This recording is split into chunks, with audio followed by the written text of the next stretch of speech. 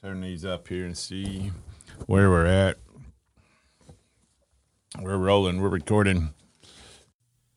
Welcome to Restore Gospel Podcast.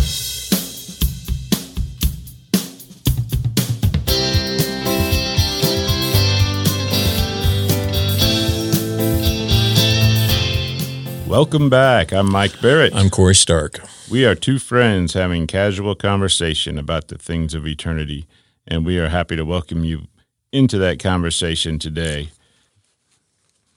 So here's this book I got. This was so amazing. So the week started off. I sent you a text about, I had a question or something, and you responded, and then I sent you this podcast reference that was on the Bible Project that they had. They're doing a series on the parables, by the way, which are amazing. They said, they started out saying, you know, they all talk about how to read the Bible, which is, it's just the most incredible group of guys. I can't believe the research they've done from the area of the country they're in, the most liberal area in the world, up in Portland area. These guys are talking about the parables, but they're like, you have to read these for the way they were written and why were they written that way. And they're not necessarily trying to teach us in our society today how to live moral lives or good lives. And I thought, well, that's interesting. But their whole purpose is what they show us. They said Jesus was coming to bring the kingdom of God, to preach the kingdom. And these parables are all about, what does this tell us about Jesus and about the kingdom?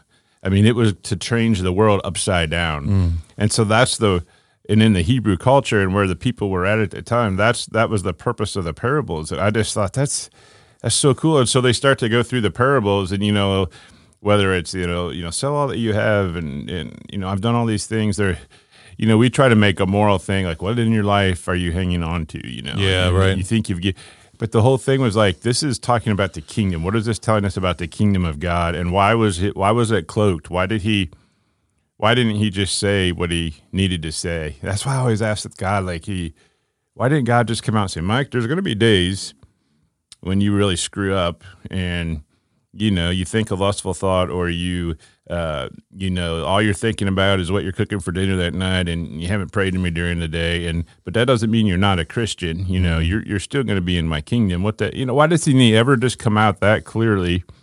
But he doesn't, you know, and so it leaves all these questions in your mind, at least from the culture I grew up in. Now, I don't know if people are ignorantly bliss in other churches, or maybe they're on the right track and we've made things too difficult. I don't know. But so anyway, I totally get off. So I sent you that podcast. Right. And then as I'm listening to the podcast throughout the week, you're sending me these little nuggets where you wake up and you're like, hey, or you know, check this scripture out, or I was thinking about this. I know, the last one came at 3 a.m. today. Yeah. So anyway, in the middle of their parables, they stopped and they had this guest speaker, which they do from time to time, come on and talk about what it means to take the Lord's name in vain. And you and I have touched on that, you know, the 10 Commandments, and we've grown up thinking, you know, don't take God's 3-letter word and put it 4-letter word with it. You know, don't swear, don't cuss. Right. But oh my gosh, so this lady that came on, these guys all actually met in college. You know, Tim Mackey and his partner John that do the Bible Project videos. What's cool about this book is you read it. He said this is the first time, if you go to the appendix. And Mike is holding an actual book in his hands for technical Mike, who only has a Kindle. He's smelling the book. I woke up at 5:30 just to have about 30 minutes of smell time with the new pages. Oh, they smell delicious, Corey. So you go in the appendix, and there's these little QR codes. QR codes, is that what they're called? So she made this so, like, as you're reading this book, when something pertains to the Old Testament or the Bible or something, the Bible Project, you just scan it with your phone and you can go watch the video in the middle of the book. That's awesome. And that's the first time I've seen that. Tim Mackey was like, I haven't seen this technology integrated into a paper book before, but it's pretty cool. Right. So anyway, I'm thinking about taking the Lord's name in vain went on to be, what does God really mean by that? And just to read the preface of this, because this goes with everything. You were sending me stuff during the week, and I'm hearing the same thing in this book. So I bought the book. But this is like a little review of the book. It says, this lady refuses to divide the Bible into a simplistic dichotomy of rigid law, which we usually think of the Old Testament, and abounding grace. Her goal is to highlight the continuity between Mount Sinai and Calvary, between the lawgiver Moses and the grace dispenser Jesus. And she goes on to show how it's not that we throw the Old Testament away, but that God of grace was from the beginning. And she wrote her doctorate thesis on this, and then later came out with a book. She said this was actually more fun to write because it was real plain and simple for silly people like me who need the dumbed down version. So I'm looking forward to reading the book. It's called Bearing God's Name. So they get into what does it mean to take the Lord's name in vain? What does it mean to take on the name of Christ? And what does it mean to be called by the name of God? And it goes all the way back to Mount Sinai. So anyway, that brought up a whole line of thinking. You know, it's funny because we didn't talk about what does it mean to take on the name of Christ. And so this morning when you got that early text and I was wide awake, I start... No. 2:30 in the morning. So we just got a brand new comforter from Costco. So it was like the temperature was wrong in the room. You weren't awake. I was so hot, and I was tossing and turning, and all of a sudden I hear ding. No way, because you're not supposed to get those because you have that bedtime mode. I know. It's not. That's why I wasn't sending that to wake you up. If I'm waking you up, I'm sorry. No, I know you were, but I left. I'm joking. I left the iPad on. Standing up, and so it was the iPad that beeped. Oh, I'm sorry. So I kind of have my squinty eyes without my glasses. Like, who's this from? That was not intended. No, that's fine. But anyhow, I was reading. It's funny you say that. Not funny, but here it is on the podcast. So in the end of King Benjamin's speech in the first 3 chapters of Mosiah, he finally concludes with, he said, I'm going to give you a name. And so I was reading in a different book about the Hebrew. And the fact that in the Hebrew, the names weren't just nouns, or however even a name is, but they again reflected character. We talked about how we were made in the image of God and how the real best translation in English is the word, hey, we were made in God's character, right? But that names in the Hebrew often reflected character. In fact, there's a funny name. There was a guy who fell out of the loft when Jesus was there, and he dies, and he's like, healed, and he's awake again. His name in English would translate to fortunate. This guy's fortunate. Fortunate. Yeah, but so the thing about this is, when someone gave you a name in the Hebrew, it also reflected that person who gave the name had lordship over you or has lordship over you. And it's interesting that when we say we take on the name of Christ, we're saying, Lord, I want you to have lordship over me by the fact that I'm taking your name. That's the first thing that happens in the book of Daniel when, we call them Shadrach, Meshach, and Abednego, but they were Daniel's friends in this. Shadrach, Meshach, whatever they were. Benny, right. They were like Mishael and the other names that, they were Gentile names that King Nebuchadnezzar, who was a bad guy like King Noah, right? He was the Gentile king who wanted to have lordship over these Hebrews. So he says, I'm going to give you a new name. And so that's just how they did it. Even I remember years ago back when there was some like kidnappings going on in the 70s, going way back when I was a kid. And this... and what you would hear is that, these people who are, I don't know, just kind of whacked out. I don't even want to really go there in the podcast at all. Just to say that the first thing when these cult groups would go do bad things is they would recruit these people and then they give them new names and they give them different names because they wanted to show, hey, I'm Lord over you now, in that way. And so our names are impactful, and especially in the Hebrew, that the idea of taking on the name of Christ was the whole conclusion of everything King Benjamin tells this people that are learning about Christ. He said, you're not only going to learn about him, you're going to take on his name, you're going to have his character now because he's sent a spirit and your heart's changed. Those phrases like in Christ, believe in, we've talked about some of those before. there's really a wide area of interpretation when you read those scriptures. Even that one you sent me this morning from Ether. I don't know if you have that. Otherwise, I have it on my. If you want to read that.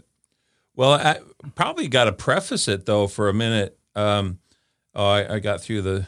It's you don't want that text. That's the one about how. yeah. I'm looking through. No, but oh, here it is.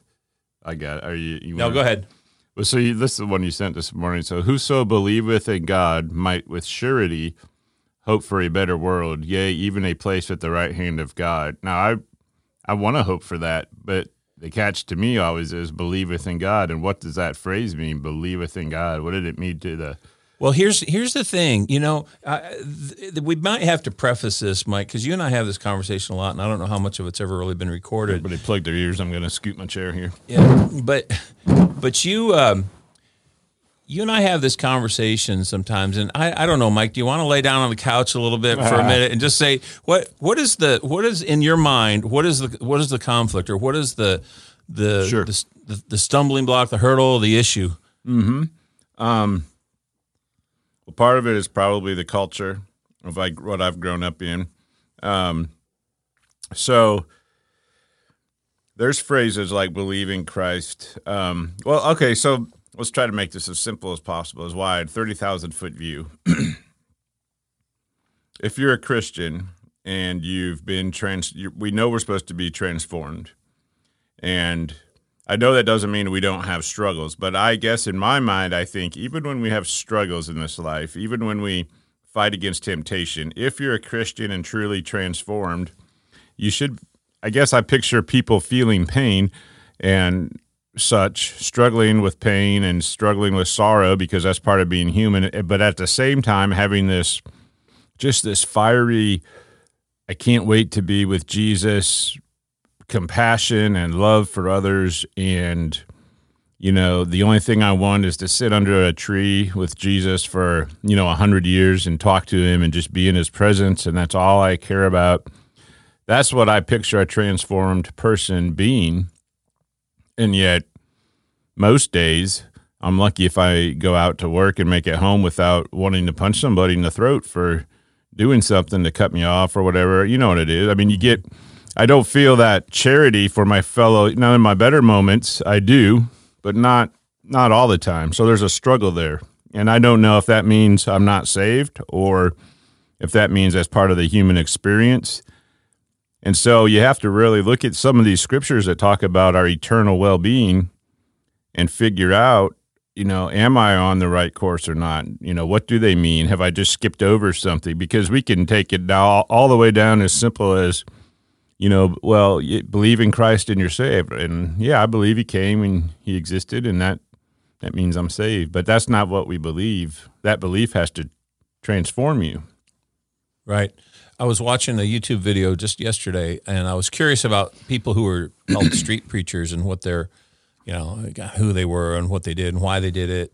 And, just to go out on a street corner, or even I saw a guy stand in front of Costco as people were lined up with their masks ready to go in the store. And he's got his little, foldable pulpit thing and he stands up on it and he starts, telling people about Jesus, or whatever. But in one of these videos, I'm recalling a guy who was in some inner city area and there's a group of people heckling him around him, but he's just telling them, yeah, you need Jesus. Who wants to come to Jesus right now and be saved? Come on, you can be saved right now. Come here. And it's just like all he wanted to do was have them say, I believe in Jesus, and then go off their way. Okay, you're saved now. And it was kind of like, and not everyone's like that, but this person was that was their interpretation of the gospel. Probably. You think that makes them feel better, like they're doing something they're called to do? Yeah, but without really.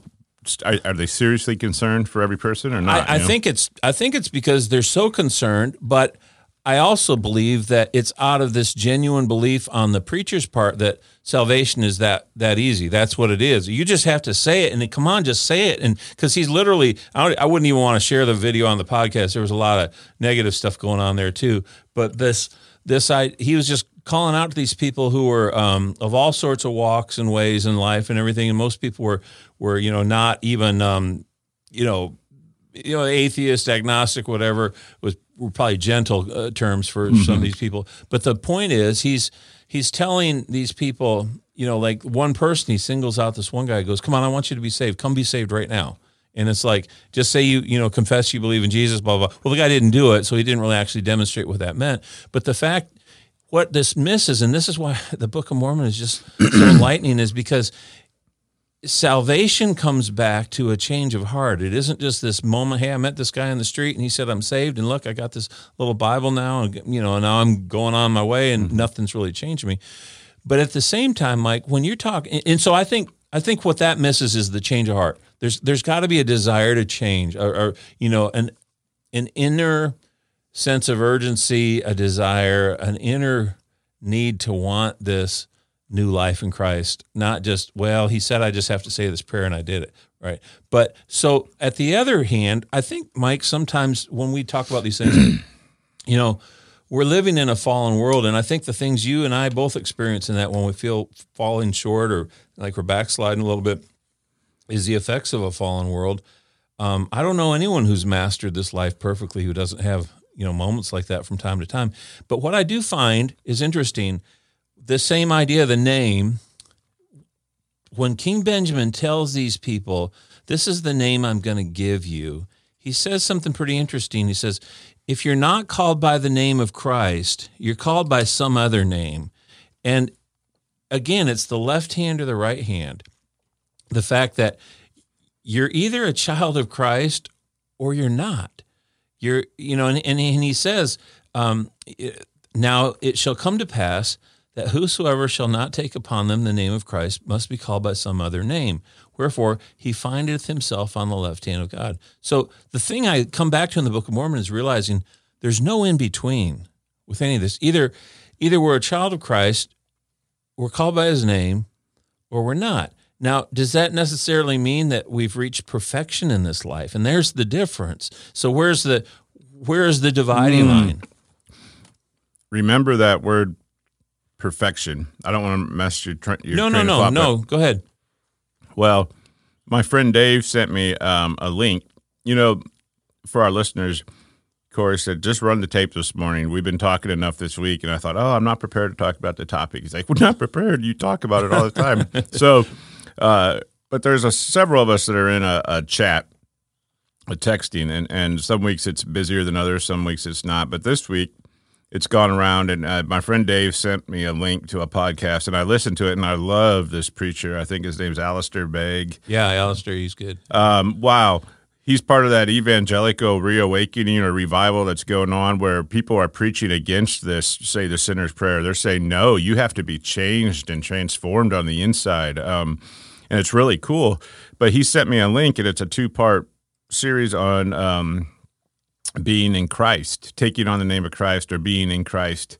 And that's what got me thinking about, what does that mean? And so he's preaching, but at one point, that word perfection comes up. He says, we can't be perfect, but what perfection is this striving like you're saying. And I thought, now hang on. And I went back to some earlier things, and I want to at some point bring this up, and I've got it here. I've got the side-by-side translation of the King James Version versus the inspired version. And I think this really goes to the heart of a culture that we've grown up in, and maybe we've taken some corrections that Joseph made and maybe taken them in a direction that wasn't intended, or maybe he changed it to help our mind understand that this is really where you need to get to, but not necessarily. For instance, like the King James Version of the Lord's Prayer was changed to say, lead us not into temptation, to suffer us not to be led into temptation, right? Mm-hmm. But then you read the Book of Mormon, and it's the original Hebrew, the same as the King James Version, and people say, maybe the printer just saw it and put it in the way it was supposed to be, but I don't think so. I think that was probably the language, and they understood that. But, hey, Corey, bring up what, we'll get a circle back, but bring up what you sent me this week, or talk to the Pope and what he said about the Lord's Prayer, because that was interesting, and that's modern day. Yeah, so you can just, you probably find a half a dozen articles.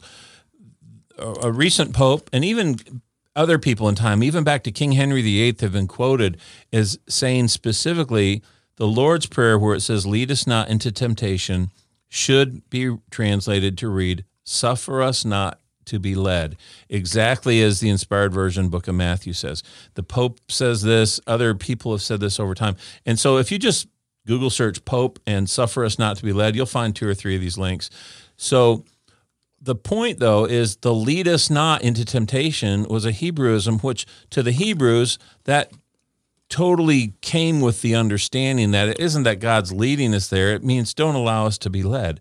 And so when it's read that way in the Book of Mormon, that's because that was just the language of the Nephites, and it's translated that way. But the implication was and is always that way. So it wasn't that there was a mistranslation and it got switched around. That's the way it was written, but our English language has changed. Our way that we look at words has changed. And so Joseph was taking something and making it more simple for us to understand, I guess, in our language. Right, which is perfectly fine because it's just explaining it in our culture. One of these things, and we've talked about this too, and I don't want this to get us off track, but the fact that a lot of the things we argue, usually in the New Testament over, are things that went from the Hebrew to Aramaic to Greek to English, and trying to retain the same understanding. It's not always there. And so we argue like this idea that God is one. Well, we've talked about this before. In our English culture, we want this to mean, he's one entity. But no, in the Hebrew, the meaning was and totally is he was one in purpose. He's unified. It's a totally different idea. Right. But anyhow, so one of my favorite podcast episodes was that one. Yeah. In fact, I got something else I got to tell you, but let's not finish this. Let's finish up this other first. You can go. I got my finger on the verse. So go read your verse, and I'm going to come back to the other later. Read your silly little verse, and we'll go. No. I'm just kidding. So I brought that example of the King James Version up to say when the inspired version was written, Joseph wasn't looking at a manuscript and translating it correctly. It's more like a commentary. A comment or being inspired by the Spirit, right, to God. We know some very important things were added. I think Matthew 24 completely helps us understand some of the things that are coming. But circling back to Romans, this is a complete different theology and understanding of grace and mercy and the two sides of God. You know, when the left hand moves, the right hand moves, the two names that show the feminine and masculine qualities, mercy and justice, all of that. This is completely different theology, completely different if you take these two versions. And I've actually heard Restoration preachers in their sermon quote Paul, but they've quoted the King James Version of it to make their point. And I don't know if they have just heard it so much on the radio or from mainstream preachers that they think that's what it is. But without reading it in the inspired version, you get a different meaning. Or do you? Is it just Joseph trying to clarify in our language today what the end result is? I don't know, but listen to how different this is. And this is something, this Romans scripture is something that's the very basis of theology in the Protestant evangelical movement. It almost fights against the Catholic Church that protesting against the Catholic Church where you were saved by all of these different works and ceremonies and things that you had to do, right? So listen to this. The King James Version says... Where are you reading from? This is chapter 7, and I'm reading, it's broken up a little bit here. Maybe you could pull it up, Corey, on Restore Gospel, because I've got the Joseph Smith translation, where it just puts the differences, so I'm not going to be able to read the whole thing. But if you've got that. By the way, nice new look at restoregospel.com. There's some pretty blue buttons there, and it makes it easier on the homepage to search. You can now search King James Version. You can search... Oh, boy, we've got to tell them about the exciting news about the Hebrew. Oh, yeah. That's a whole podcast in itself. Yeah, we'll probably save that one, yeah. Okay. There's more coming with that, too. Anyway, you can search LDS. You can search King James versus Inspired Version. I think it's a handy tool. So you got that verse there, Corey? What are the verses you want? This is from King James. Let's start in verse 14, chapter 7, in the King James Version. Go ahead and just read that for us. So King James... Romans 7:14. For we know that the law is spiritual, but I am carnal, sold under sin. For that which I do, I allow not. For what I would, that do I not. But what I hate, that do I. Is anyone confused yet? Yeah. So if then I do that which I would not, I consent unto the law that it is good. Now then, it is no more that I do it, but sin that dwelleth in me. For I know that in me, that is my flesh, dwelleth no good thing, for to will is present with me, but how to perform that which is good I find not. Keep going. Yeah, because he's going to repeat himself again. For the good that I do not, but the evil which I would not, that I do. All right, so basically the King James Version right here is saying there's things that I don't want to do. There's sinful things, but I do them. And there's things that I want to do that are righteous, but I don't do them. And he's basically saying I'm not perfect. I continue to sin, but that's the flesh. That's the sin that's in the flesh. But listen to the Inspired Version. This is different. Starting in verse 13, chapter 7. Was then that which is good made death unto me? God forbid, but sin, that it might appear sin by that which is good working death in me, that sin by the commandment might become exceeding sinful. My eyes are already glossed over it, but here we go. For we know that the commandment is spiritual, but when I was under the law, I was yet carnal, sold under sin. But now I am spiritual. Now listen, for that which I am commanded to do, I do, and that which I am commanded not to allow, I allow not. For what I know is not right, I would not do. For that which is sin, I hate. If then I do not that which I would not allow, I consent unto the law that it is good, and I am not condemned. We'll see if he repeats it here. No more. Now then, it is no more I that do sin, but I seek to subdue that sin which dwelleth in me. For I know that in me, that is my flesh, dwelleth no good thing, for to will is present with me. But to perform that which is good, I find not only, and here's his phrase, in Christ. So there's a huge difference between the Inspired Version and the King James Version, right? One version says, I continue to sin, I continue to do these things, but it's not my will, it's my sinful flesh. The Inspired Version basically says, I no longer do those things because I'm in Christ. So I think, but have we overstepped, or have we added more to that? Because that gives no allowance for messing up. I think part of this is two things. One, I think there is a translation thing that doesn't even still come out any clearer in the Inspired Version.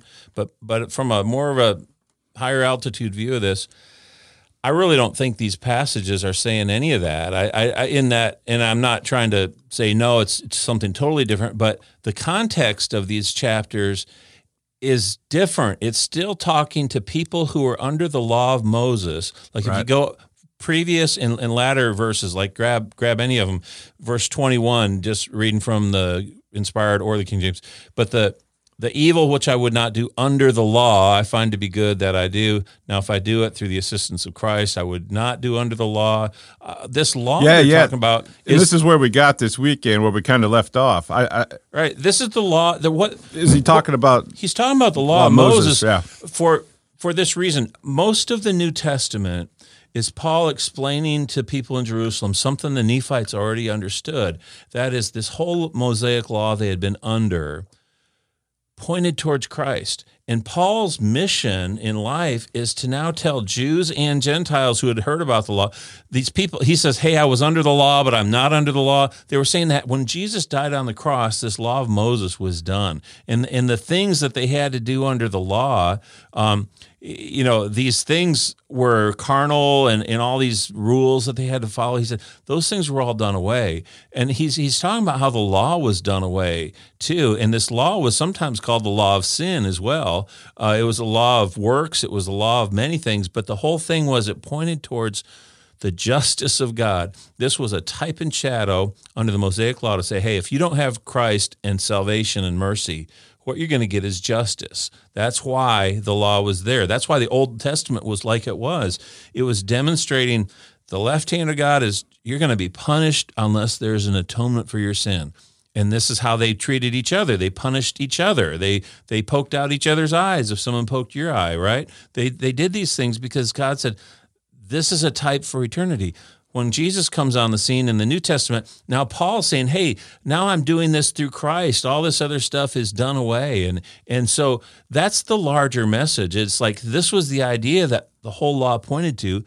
Jesus was coming to fulfill this law. Most of the people in Israel didn't get it. People in America did get it. That's probably the biggest difference between all these groups of people.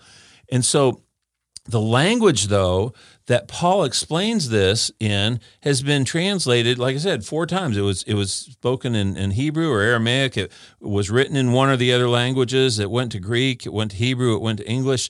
Finally, but the language is so clear and pure in the Book of Mormon. We find that these things are explained so well there. When we come back, it's easier to understand. I don't, and maybe this is just me, I don't see any of this talking about what you, I think you even started out our conversation today saying, hey, sometimes the Bible turns this thing, it's about us and our feelings and all this stuff.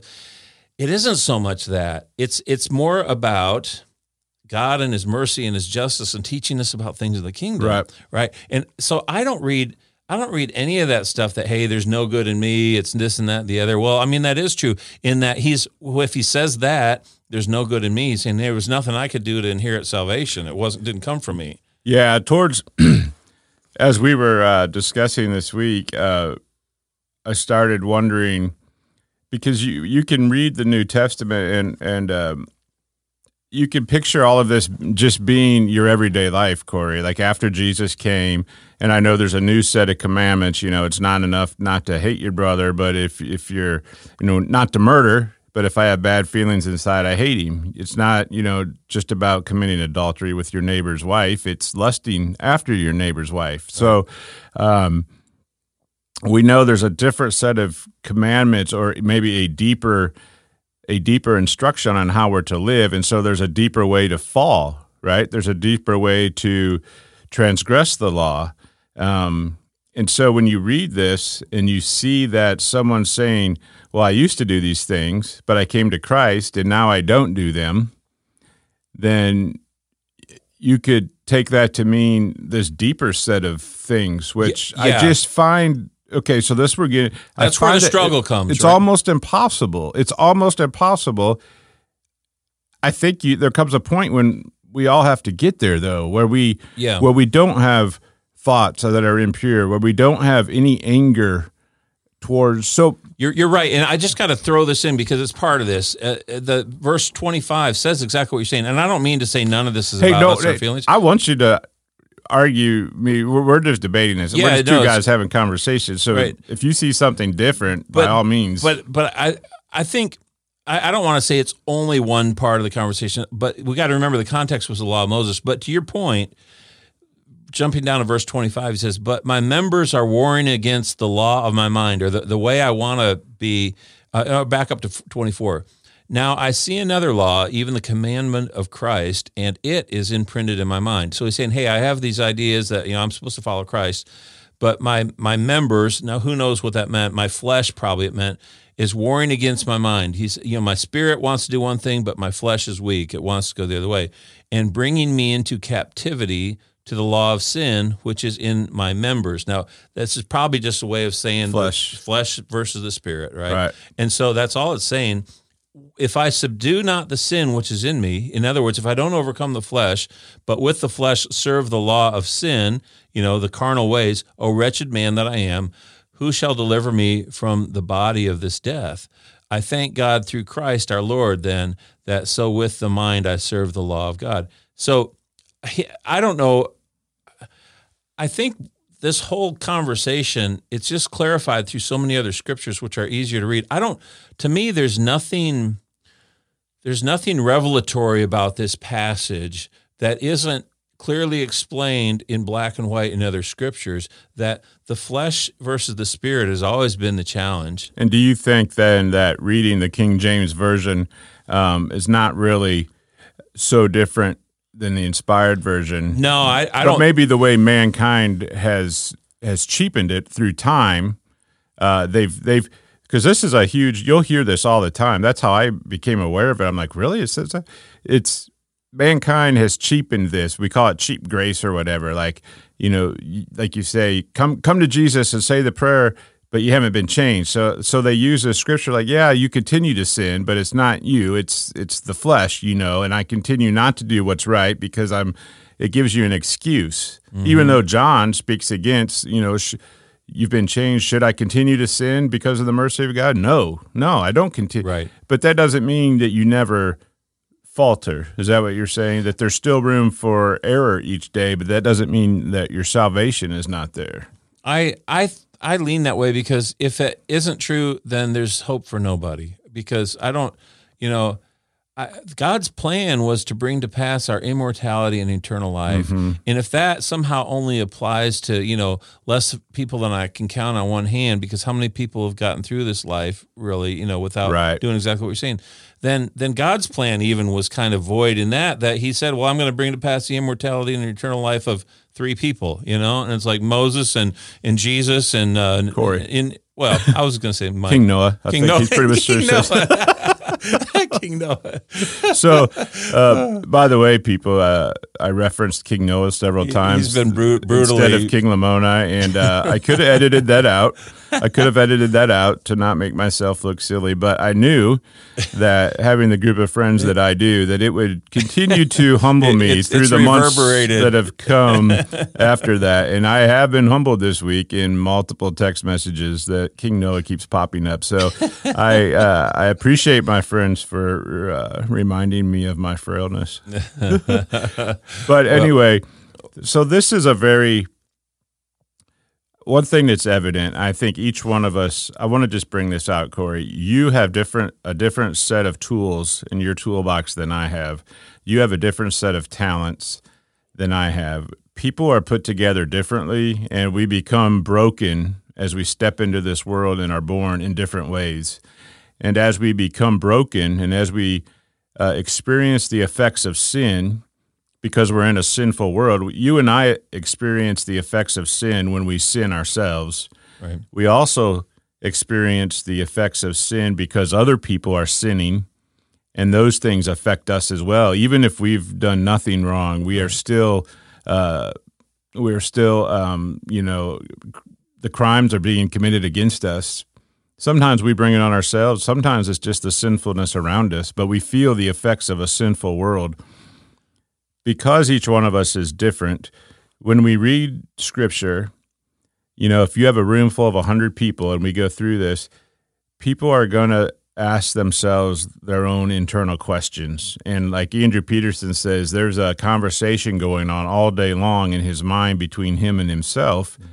And you have to really focus on which voice am I going to listen to. So I think in your toolbox, in your engineering mind and the way it works, that you see things and it's like, this is it. We go for it. And I come from a different perspective that probably others do, where if I'm not feeling it, if I'm not experiencing it, it's more the artistic side of the brain. If I'm not being moved, then I feel it's not real. Mm-hmm. And you have to be really careful. And I've tried to dumb that down through the years, because you don't want emotional experiences to replace the true spirit. That's how people get into all kinds of trouble, laughing in the spirit and twitching in the spirit, and all the way down to just, the Lord told me this and I'm going to join this group of people or this cult. And that's emotional experiences. So you and I read the Scriptures and they affect us differently, but truth exists, it says, independently in its own sphere. Mm-hmm. And I've been reminded through this COVID-19, when you have so many voices able to speak nowadays through Twitter and through text and through Facebook and through news channels, and it's not just 3 channels, it's 40 channels and every radio podcast. I know where you're going with this. Keep going. Truth can become so elusive. Exactly. You can you read have to shut it. You have to decide, I need to just shut this down and find you can truth. read a study that's from Stanford, a very renowned college, that you would think, okay, smart people know what they're talking about, that will totally contradict another study from Harvard, right? Yeah. Yep. And so when you're talking about a virus that's causing life and death, it's like truth's important. Well, how much more important is understanding the truth about our eternal salvation? Yeah. And if we believe the Book of Mormon that it says we are put here as a probationary state, a time to prepare to meet God. If anybody says, what's the purpose of life? It's a purpose is to prepare to be in eternity, prepare to meet God. Then it's important what truth is. So regardless of how you and I are put together, when we discuss Scripture, when we discuss all of these topics, we can still come to truth, and the Holy Spirit within us bears record that is true, that this is a true meaning. Yeah. And so I was talking to a counselor yesterday, and a Christian lady, and she is so wise. I love hearing what she has to say. She was talking about peace. I said, don't you think that a Christian, regardless of everything going around them, and regardless of where they're at, they should at least have peace inside? And she said, well, how do you define peace, and what do you think that is? Do you think that's an absence of conflict and struggle still? And I thought about that, and I thought, well, yeah, I guess that is what I think, that I'm no longer struggling against sin. I'm sad because of sin. I'm sad because of the world, but I've got it down good for me, But that's not, that was an eye-opener to me, that if that's your mark, if that's how you judge whether you're saved or not, you think, well, I should have peace and complete calm in the midst of the storm.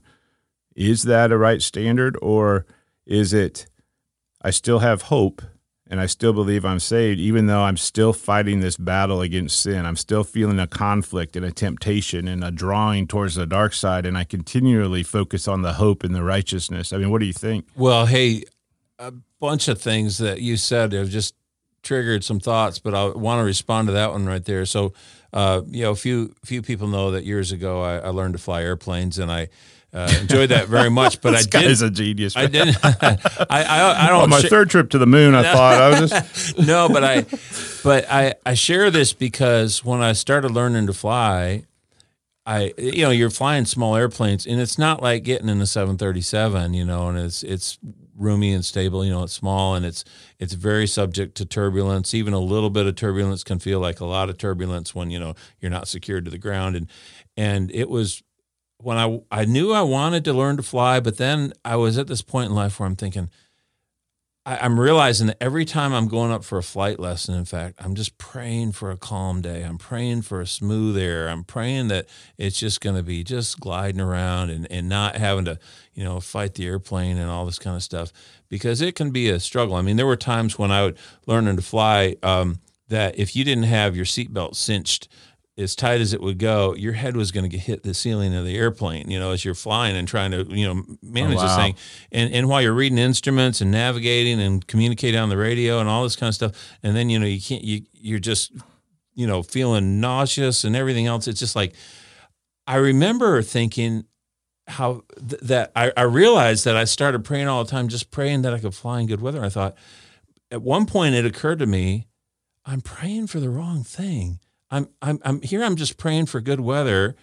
I need to just pray to be a better pilot. I need to pray that I can fly no matter what the weather. Not that I'm going to do something stupid, of course, but I needed to be able to have the skill set that I could face the challenges out there, because that's what it meant to fly. I can't control the weather. That's the one thing I don't have control over. I can choose not to fly, but if I'm going to fly, I've got to be able to handle the weather that I'm going to travel through before I get the wheels back on the ground.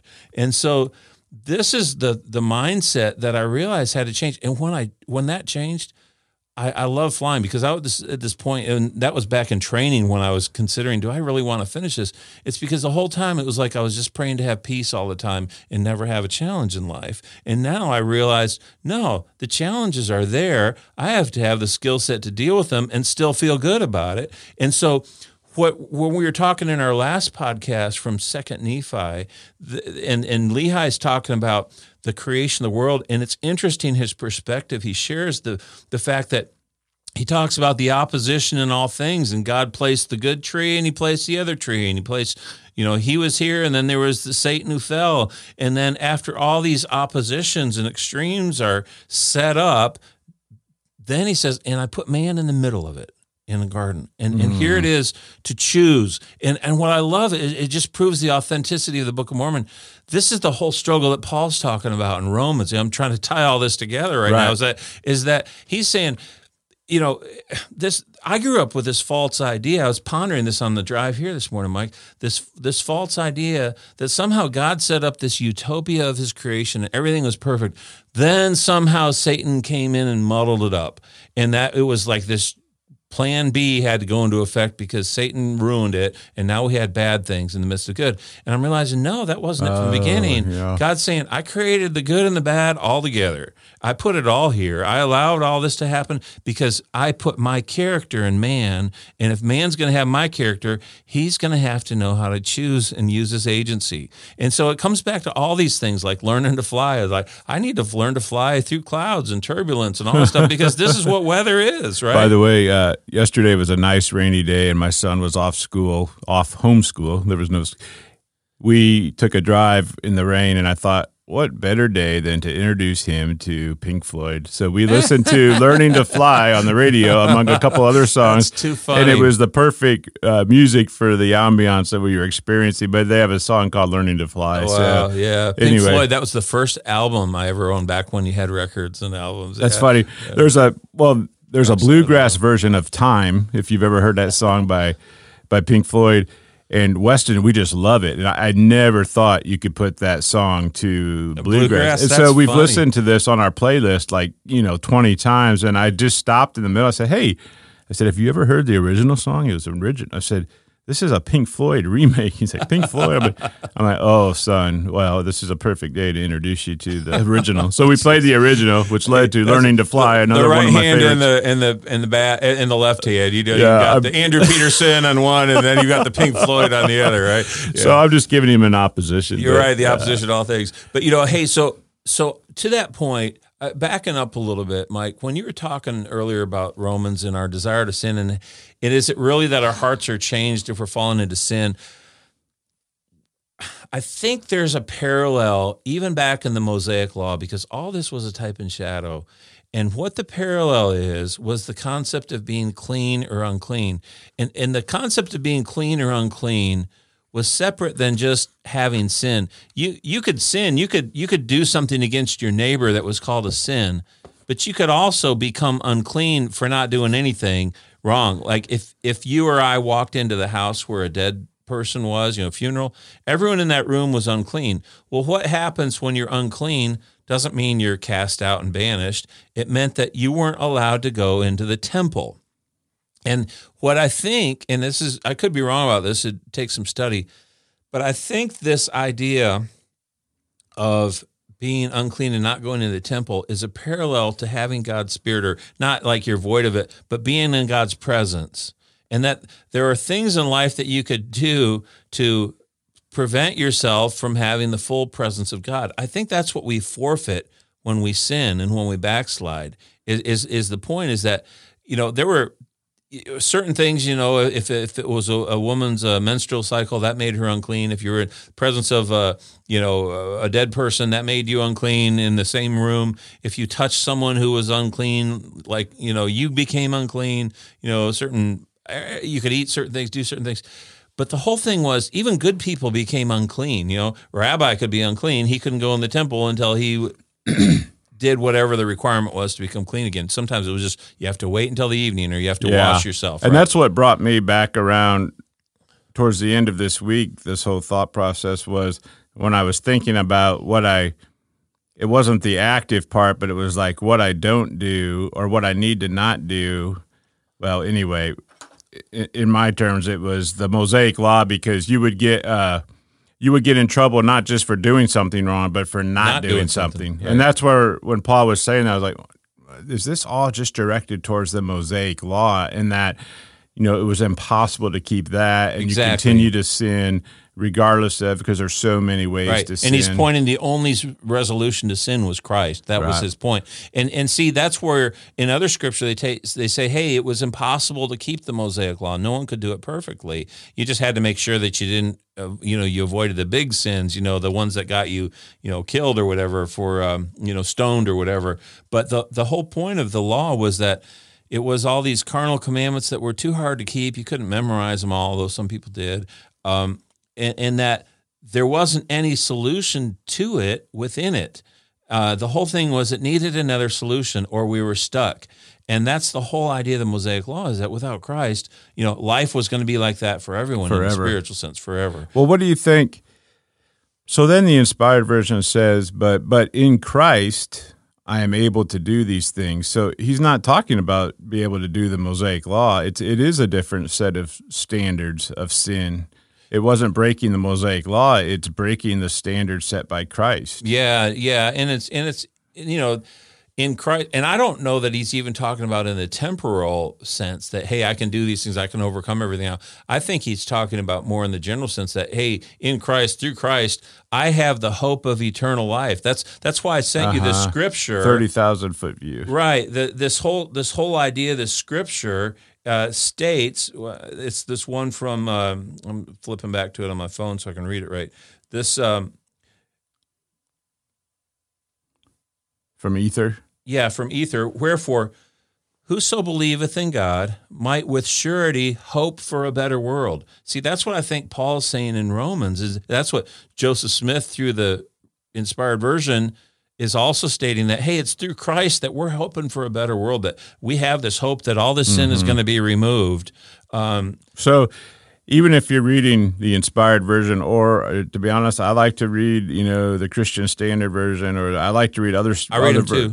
Because I like to hear the English language put in a different perspective that helps me then go back and look at the Inspired Version and say, okay, I see what they're saying. It's okay to even read this from those versions if you tie it into the correctly to Jesus and the hope in Jesus. Yeah. So speaking of that, I don't know if I mentioned this prior, but the man who wrote this book, his name is Jeff Benner, and we've referred to his works. I emailed him recently, and he responded, and because I wanted to know, hey, if you could recommend a Jewish Bible. Now, a Jewish Bible is for Jews. They don't have the New Testament and everything, but it's translated from Hebrew into their way of thinking, versus the Bible, the English Bibles, are translated into kind of the Gentile way of thinking. What I'm finding in reading this is fascinating. It's in English. They've got the Hebrew and English side by side. But what's fascinating is some of this that comes out that's only proven in the Book of Mormon, but it comes out when you're reading it from the Jewish perspective. For instance, where Abraham is talking to God for the first time. It's in Genesis chapter 15. I won't read it all, but in the King James, or even in the Inspired Version, Abraham says, Lord God. Why doesn't he just say God or Lord? Lord God. Well, you see Lord God used in the King James in many places, but in the original Hebrew, what it was those two words, Elohim, which means God of justice, and Adonai, God of mercy. He was using the two different names. He was referring to God being one. This doesn't come through in the English at all, but you get this in the Hebrew text. And this idea that what the Book of Mormon teaches so beautifully is that these people saw God as one, and they even address him in the names, the original names, in a way that the meaning just doesn't come through in the English. So I'm enjoying reading that other translation. I encourage that too, for the same reason. Right. It gives depth. Right. Well, we've I got to tell you one other thing though. Oh yeah. Yeah. So maybe we can squeeze this in. So remember that episode 60 where we're talking about the name of God and the fact that this El Shaddai, which was a name of God, referred to God's ability to nourish.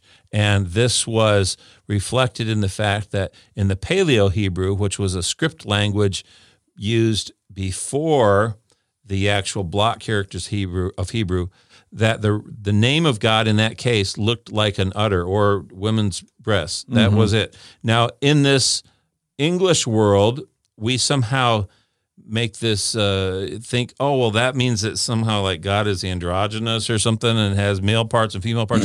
No. It wasn't that at all. The idea to them was, it wasn't, again, about the object. It was about the way it functioned. This represented to them that God had the ability to nourish. And when a child is young, it can live for a year on its mother's breast milk alone because it has everything that child needs. So the reason I share this is because in 1 Nephi chapter 5, there's some scripture that just all of a sudden jumped out at me in a new way. And I used to think it was kind of weird that it was even included. And it comes when Nephi and the people are traveling through the wilderness, and he makes this comment in the earliest version. It's 1 Nephi chapter 5, verse 56, 57. And he says, our women bore children in the wilderness. So great were the blessings of the Lord upon us that we did live upon raw meat in the wilderness. But then it says this, our women did give plenty of suck. They're breastfeeding, talking about their ability to nourish children. Plenty of suck for our children, and were strong, yea, even like unto the men. And they began to bear their journeys without murmuring. Well, what's interesting about this is that he's making this comment that the women were able to nourish the children perfectly well through this hard time. Well, what's interesting then is, and this is the first thing that jumped out, is that he then, in the perfect Hebrew method, uses a parallelism. Verse 57 is talking about their physical journeying, but verse 59 parallels it to their spiritual journeying. And he says this, so 57 was, just like the women are able to nourish our children, he says, and if it so be that the children of men keep the commandments of God, he doth nourish them and strengthen them and provide ways and means whereby they can accomplish the thing that he hath commanded them. What was beautiful about this is that these words nourish in this context don't appear anywhere else in the Bible, but the pure meaning of that Hebrew word El Shaddai meant to nourish. And that here Nephi is using the language of the interpretation of the name of God to make a metaphor in the physical and a metaphor in the spiritual all reflect God's ability to nourish. The women are nourishing our children, and they're strong. Got to make a comment on that. Just like God will nourish you. And again, the true meaning of that was in the Hebrew, in the very script he was writing. He was probably writing that Paleo-Hebrew character of the udder, of the breast, when he was writing this name of God, because that's what it meant to them. And how beautiful the fact that here we have Nephi sharing this, and no language like this exists in any scripture anywhere else. It never in the Bible talks about God saying his ability to nourish and provide the ways, but that's exactly what the Hebrew meaning of this word meant. There's one other little piece of this in verse 57 where it said simply, and the women were strong. Remember that talk we had where the Paleo-Hebrew character for the woman was the ox, right, with the wavy water, right? Mm-hmm. And that strong water, that was where the glue came from. But the whole idea of women and that water being strong literally meant women strong, and that the woman was the strength of the home. The father, the father was the strength of the home. The woman was the strength that bound it together. But this idea where he says our women were strong, that's the actual meaning of the Paleo-Hebrew for mother or woman. And what's also interesting, one other piece of this, is about 8 times Nephi keeps saying, and my father dwelt in the tent, my father dwelt in the tent. Well, the Hebrew name for man who was the man of God was this picture of an ox next to a tent. The ox represented God, and the tent represented the home, and that he was the strength of the home. And so every time Nephi is talking about my father dwelling in a tent, it's actually a play on Hebrew words, if you will, where he's doing a play on words where he's saying, hey, not only did my father live in a tent, but this whole meaning of godly man was represented by a tent and God, and he's bringing the two together. It's almost like this play on words. And I'm reading in the Hebrew literature that the Hebrews were very, very skillful. In our language today, we might say, oh, well, it has a double meaning, or someone, has, there's a word that's escaping me right now, but, it's not like, well, anyhow, we'll maybe that'll come to me later. But they did that often. And so the meaning of the mother is brought out in these verses. The meaning of the father is brought out in these passages. And this whole idea that God nourishes is a beautiful example. And it doesn't exist anywhere else except the Book of Mormon. How could it not be true? Well, you told me this morning you just wanted to let the tape roll, and we were both, our minds were going in different places this week, and some of the same places. I think we've just captured what we do, two guys having casual conversation about the things of eternity, and we welcome you into that conversation. I appreciate your help, Corey. I think a picture of where I'm at daily. I saw a patient this week, and after I saw them, I pulled into a Quick Trip parking lot, and I was sitting there filling out my chart and doing my thing and waiting for my next visit. And of course, you can't go anywhere now to do any of that, so I just sit in my car and do it.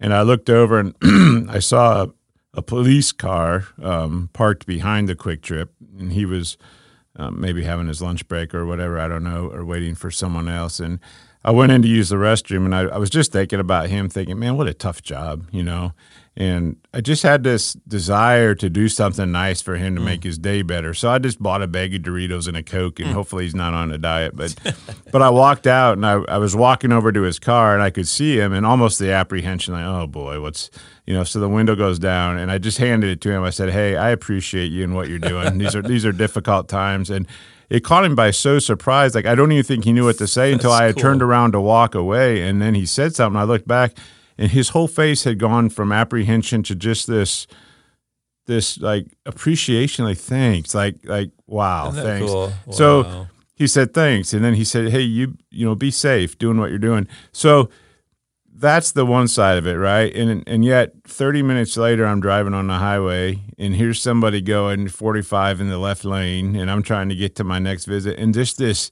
anger wells up inside. It's like, come on, you idiot, get over it. You know what? And that's the battle all day long that causes me to question: am I a Christian? Am I saved? How can I feel this way towards my fellow human being? How can I at one point just have compassion and want to be loving to someone, and at the next point just want to slap them, for not for real, but you know what I mean? So that's where my mind was at this week. But I want to study the phrase "in Christ." And this book that I got, Bearing God's Name, I'm curious to see where we go from Zion. I'm going to read that, but if I say, if Weston comes home from school when he says, "Where's Mom?" I could say, "Well, she's in the bedroom," or "She's in the family room," or we could say, take all of your toys and put them in the box, or in the toy box. So we have this phrase being in Christ, and I want to know in the Hebrew or in the intention of the understanding originally what that meant, because Second Nephi, I think, talks about being in Christ and being saved, and so that's something that's curious to me that maybe we can pick up. Yeah, that'd be a good conversation. I know we started out at some point. We got to finish, and maybe this will come out after, but we need to finish what was restored in the restoration. We'll do that next. All right. Well, thank you all for joining us. Corey, you tell them what we're doing here. Remind us. We're just hoping to walk each other home, guys. Take care now. God bless. Ice is forming on the tips of my